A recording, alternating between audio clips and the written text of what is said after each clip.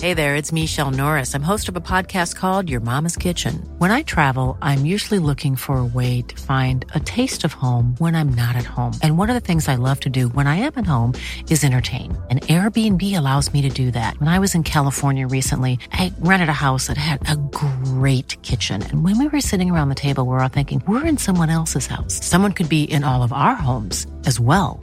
If you have a home, but you're not always at home, you have an Airbnb. Your home might be worth more than you think. Find out how much at airbnb.com/host. Welcome to Extra Time, a web-only sports program from Radio New Zealand Sport. I'm Joe Porter. In the program this week, we look back at one of the greatest moments in New Zealand's sporting history. The Cambridge University rowing eight are back in the country, ready to race on the Waikato River. The Olympic silver medalist Nick Willis returns to the track, and the Silver Ferns are feeling confident as their preparation for October's Commonwealth Games hits top gear. This week was the 50th anniversary of what has been described as New Zealand's sport's finest hour. On September the 2nd at the 1960 Rome Olympics, New Zealand won 2 gold medals on the track, with Peter Snell snatching the 800-metre title and Murray Hellberg held on to win the 5,000 metres just 45 minutes later. Roger Robinson, who has run for New Zealand, coached and also written about athletics in the country, was in the Olympic Stadium in Rome that day, and he spoke to Barry Guy about the occasion. I was an English student. I didn't move to New Zealand till about 6 years after that, which was the best thing I ever did, I might say. So New Zealand didn't especially mean anything to me. I'd heard of Hallberg because I knew he was going to be a factor in the 5,000, but it didn't have any special significance. And I was already disappointed because my friend Bruce Tuller, one of the English runners, had been eliminated from the 5,000 metres in the heats. And I was just soaking up the atmosphere, enjoying it all. It was, it was hot day. The ice cream sellers were going around shouting gelati, gelati, Coca-Cola, and all of that. There was some great sport. There was another black thing, by the way, that day, right near. I was in the cheapest seats, down at the sort of near, just as they came off the last bend, and right near me, where I got a really good view, was the women's shot put. And there was a tall New Zealander called Valerie Sloper, who later became Valerie Young, and she was just pushed out of third place by a black American woman. So that was kind of the setup.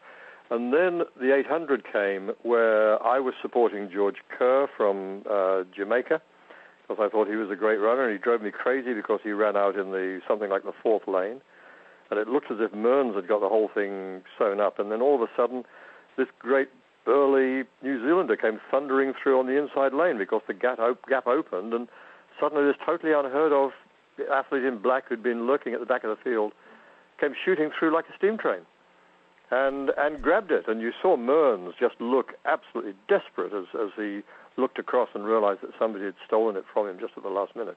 Incredible moment. So that was the first part, Barry. You began to know what New Zealand was after those two. I suppose the crowd was pretty excited anyway, but were a few perhaps stunned like yourself? Yes, we were really amazed. That race, the crowd, of course, was excited as they were for everything. The noisiest parts of the crowd were if there was an Italian in the race. They were wonderful after Berruti won the 200 metres on a different day because they all set fire to newspapers and floated them up in the air. And the other really noisy part, which I was right in among because I was in the cheapest place in the stadium, were the young Germans. And if there was a German in the race, you got this huge chanting. And that happened in the 5,000. Now, Mearns, where you were sitting, I suppose, did you actually know who had won, Snell? Barely. Or the Belgian? Barely. I mean, you just saw Snell go thundering through, but from where we were, I was sort of right back at the other end of the straight, so you couldn't tell at that point. But you quickly soon realised, Mearns looked in such despair that you realised that this big young guy in black had won it. It was an incredible moment. And then I suppose, of course, it flashed up on the screen quite quickly, and then I forget just exactly when the medal ceremony happened, but of course in those days we used to get God Save the Queen. Exactly. And then 45 minutes later, did you think, well, perhaps this could be a big day for New Zealand? Well, I wasn't thinking specifically in those terms, but I was a distance runner. I was interested in distance running, and I knew that Hallberg was going to be a real factor because he'd run some great times. I'm not sure if he was exactly the favourite. I mean, you're looking at some of the French and others, but I mean, that was incredible for me. Let me just say, this is always, if ever anybody's asked me what is the greatest race you've ever seen, I've always said Hallberg's 5,000 without any hesitation at all. And I've been watching great races my whole life. And the reason for that, Barry, is that as a runner, I never had any finishing speed. So if I was going to win a race, I had to clear out early. And I learned to do that from Murray Hallberg that day, because there they all were kind of settling in, running in a big group, waiting for, I think the Frenchman was leading, but waiting for something to happen, waiting for the last lap for the bell, and then you'd expect it all to happen. And suddenly, 3 laps out, this little skinny guy with a funny bent arm went shooting out into the lead. And immediately, you were just so full of admiration for his sheer courage. It was amazing. I mean, those last 3 laps were I will never forget them. As I said, I was among the Germans. Chasing Hallberg was a big blonde German, and so the whole crowd around me, all I could hear was Grodowski, on and building up into this great crescendo. And so I was kind of squeaking Hallberg because I just thought so well of him for having the guts to go out that early and hang on. And it got more and more exciting because he kept looking over his shoulder. After 1 lap, he began to get worried, and he really looked so fallible. You know, you could see a man who was right on the edge and was desperately hoping that he wouldn't be caught. And he kept flinging these glances over his shoulder. And of course, every time he did that, the Germans went more crazy. Though Germans always go crazy in unison, as you know, so they kept on chanting. And Hallberg hung on, and Grodowski seemed to be closing a little bit, but not much. And then going along the finishing straight, Barry, it was as if they were in slow motion, you know, as if they were standing still, really, because the only thing that mattered was the gap between them. And the gap wasn't closing. And they were getting near the tape, but all we were watching was that gap, because I desperately wanted, you know, this fallible-looking man who was skinny like me and had gone without any finishing speed to win, rather than this sort of big blonde superhero behind him. And he did. And he got through to the tape and just kind of flung himself through it. He seemed, of course, at that point it was at the other end of the straight from me, but he just grabbed the tape in his hands and just fell off the track and lay on his back, you know, and as if he was totally out of it. But it was an incredible, courageous and skilled piece of tactical running. They both had, you know, of course, different tactics, but they both also said they were supremely sort of confident in the tactics that they were given by Lydiard, obviously. Yeah, well, of course, I didn't know that till afterwards, and after I moved to New Zealand, and Arthur especially became a good friend, and I've known Peter Snell and Murray Hallberg as well. But Arthur was obviously a phenomenal force, and not only a wonderful, charismatic planner of long-term strategy, but a great tactician as well. To give Murray that tactic was just brilliant. I mean, he was quick at the finish. He'd been a miler, but in that field, he wouldn't have been that quick. He probably wouldn't have won it if he'd waited till the bell. So he sewed it up, and he had the courage and determination to hang on.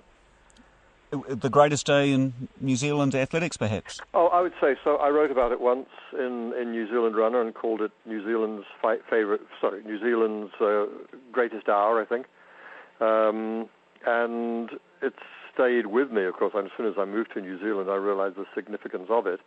But as we left the stadium that day, you know, you're going out, I was still surrounded by all these Germans, and you just heard the whole crowd going kind of Nuova Zelanda, and you could just hear this buzz about what New Zealand had done, because in a way nobody had heard of it before then. In the running world we had, obviously, because you'd heard of Lovelock, but not on that scale. I mean, to take 2 gold medals in half an hour, as they did, was just totally unprecedented, and it's the kind of thing, you sat there in the Olympic Stadium all day listening to the American and the Russian national anthem, and then all of a sudden, you know, these 2, in the case of Snell, completely unknown guys had come out and burgled it. So it was a phenomenal day. And from the athletic point of view, I will certainly never forget it. And my only regret about the whole day, and I spent 6 years in Christchurch, was that Val Young didn't get her medal as well. because she went so close. And nobody ever remembers that, but she was within, I don't know, an inch or something, and she got pushed out by, I think, this big black American called Mrs. Earlene Brown. The Waikato University Rowing 8 will go into Sunday afternoon's annual Great Race on the Waikato River as underdogs. In fact, their opponent, Cambridge University, has more experience of the race than the local lads, with at least 2 of their rowers having raced in Hamilton before. Earlier this week, both teams were officially welcomed onto the Waikato University marae, and the senior Cambridge rower, Hadi Kubash, spoke to Andrew McRae about the race he describes as the great unknown. It's a hard one because what we view this race, you have a handful of guys that have already been at Cambridge for a few years and are quite experienced, rode in our blue boat, which is the number 1 boat against Oxford, and then you've got 4 or 5 guys who have never been to Cambridge. This is their first year because our academic year starts in 4 weeks' time. So this is like a pre-season trip to try and mix a few of the old hands with the young guys. So for the old guys that have done the boat race, this is very similar. It's match racing side by side, which is compared to normal rowing, which is 7 lanes. A bit like swimming or running, it's very individual. You just sort of control your lane. So it is, you've really got to judge yourself off the other crew. So normally in this sort of race you might like to sort of, almost like a time trial speed, sort of have a constant pace, where here it's all about racing the other crew and trying to get that 1 length's lead and cross over, which happens in the boat race, whereas here the unique thing is you have to cross the river quite a few times, and with the strength of the stream, I think every time you cross you lose almost about a length. So you can watch tapes and it looks like one crew's well up, but it's actually sort of disguised because of it, depending on what corner comes up next. So I think we've had a week training at Lake Karapiro, which is nice because it's very calm water, new combination, work on our skills, and do a lot of drills just to sort of find a crew rhythm, and now come down and jump on the Waikato, and it'd almost be like out in surf boats for some of them. So it's quite a difficult race, isn't it? Oh, definitely. The stream plays a big part, and the coxing is very important. So having a cox that knows the water is crucial. And we're quite lucky as well. Every year the organisers and locals are very friendly, and you get a few old hands to come out in the speedboat and take the cox and coach around and give them some advice on things. And it's a race you guys obviously take very seriously. Yeah, definitely. As Donald mentioned in the speeches, I think Cambridge, the boat club, gets invited to maybe 25 of these sort of events through the year. Obviously during term time, so end of September to middle of June, you can't do any of them as a student. So that's when a lot of the alumni come back and get these great trips off to Zambia and Africa and South America, and they're almost like holiday trips. Whereas this one for us is a great combination. We're about to start term, so this is one where you bring all the current students to, and we take it seriously. You try and train a couple of times a day, but also you get to have a bit of a holiday here. For a lot of the guys, especially that have just finished high schools in the UK, they've never really been outside of Europe, so coming to sort of the far side of the world, I think it's the wild country here, Australia and New Zealand. All they hear are stories of shark attacks and fires and Crocodile Hunter and Crocodile Dundee and the Maori, and so getting a traditional welcoming like this is a great experience. And plus you have a few community fundraising events we do. There's a few great social events organised, so it's a great combination of activities for the 12 days leading up to the race. So feeling pretty confident?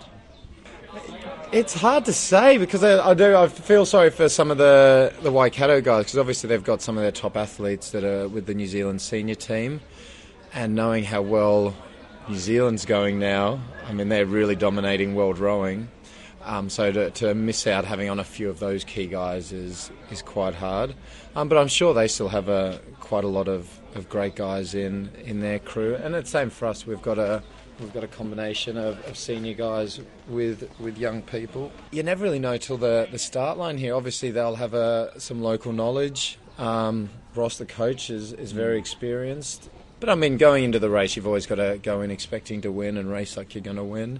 But I mean, it's a great unknown with this. One wrong move on the course tactically, crossing a river too early or too late, I mean, you can completely put yourself out of the race. You're listening to Extra Time, a web-only sports program from Radio New Zealand Sport. The New Zealand middle distance runner Nick Willis returns to the track this weekend after an injury-plagued year, which has kept him away from most of the European season.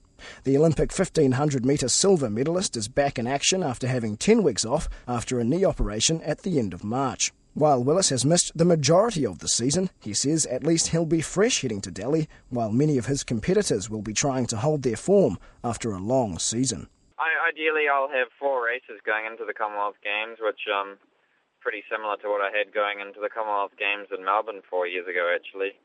I like to race at least 3 or 4 times, normally ideally about 6 times, but you don't want to normally be racing 10 to 12 times and then hanging on until October. That's a very, very late championship. So I don't know anyone who's ever raced in October before and run close anywhere near their best.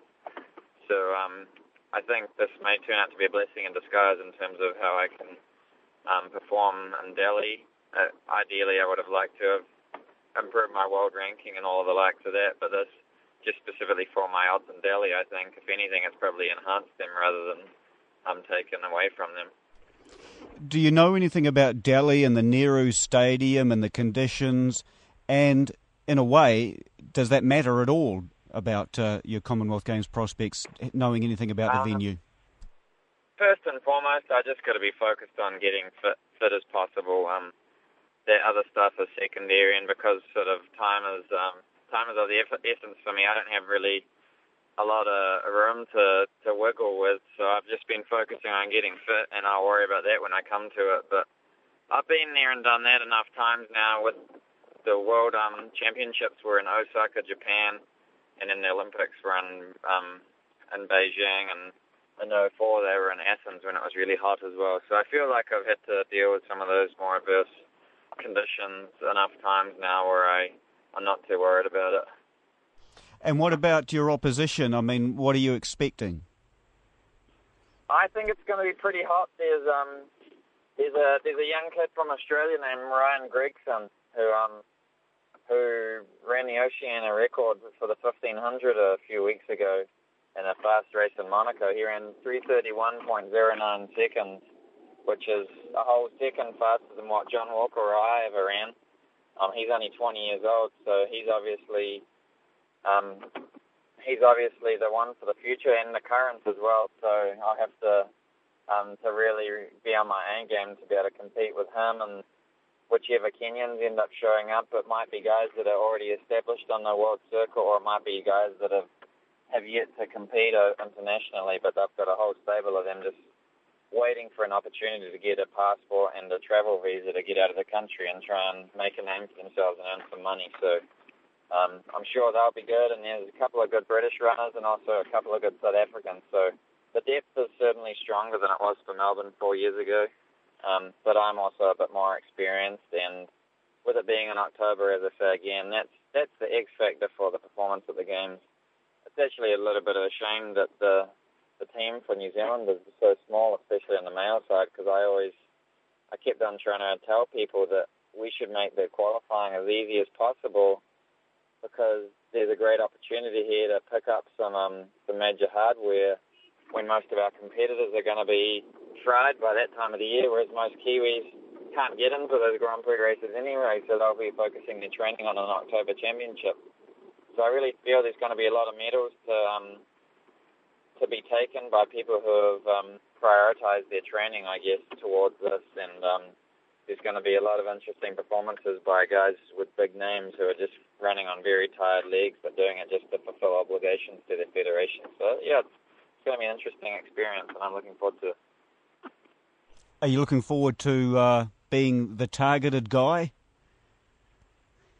I don't know if I will actually be anymore. I mean, I'm happy to be. I think sometimes I run better when there's more pressure on me. It gives me that extra accountability.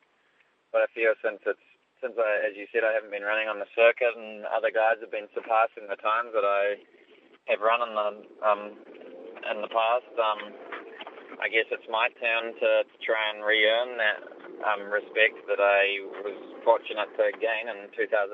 So that's sort of exciting for me. I'm looking forward to that challenge, and this is really a stepping stone for the next 3 years, next 2.5 years up to London, and it's an important year to get me some confidence back and also to rebuild on this fitness. And you enjoy being a part of a team? Yeah, no, it's always fun to be around the Kiwis, and I guess with Valerie and I, we've been on the same team since 2002 at the World Junior Championships, and there's always some familiar faces that we've been through this before. Stuart Farquhar, and and I think Chris Pallone was the middle distance coach in Melbourne when I won there. So this time he's not coaching Paul Hamblin, but he's coaching a similar named person, a female runner, Nikki Hamlin without the B. So he's always good value to have as a team coach. Not that they really coach you, but it's more that they're there to chat with you in the dining hall and stuff to keep things pretty chill. So I look forward to spending some time with him as well. It sounds like you're looking forward to it in a year that's been pretty quiet for you. Yeah, it's turned out to be a nice little thing to keep me motivated. Had it not been around, I probably would have just forewent this season, and because it's not really until now that I'm starting to feel like my old self, but the season's coming to a close in Europe in the next 2.5 weeks, so I probably wouldn't have even bothered.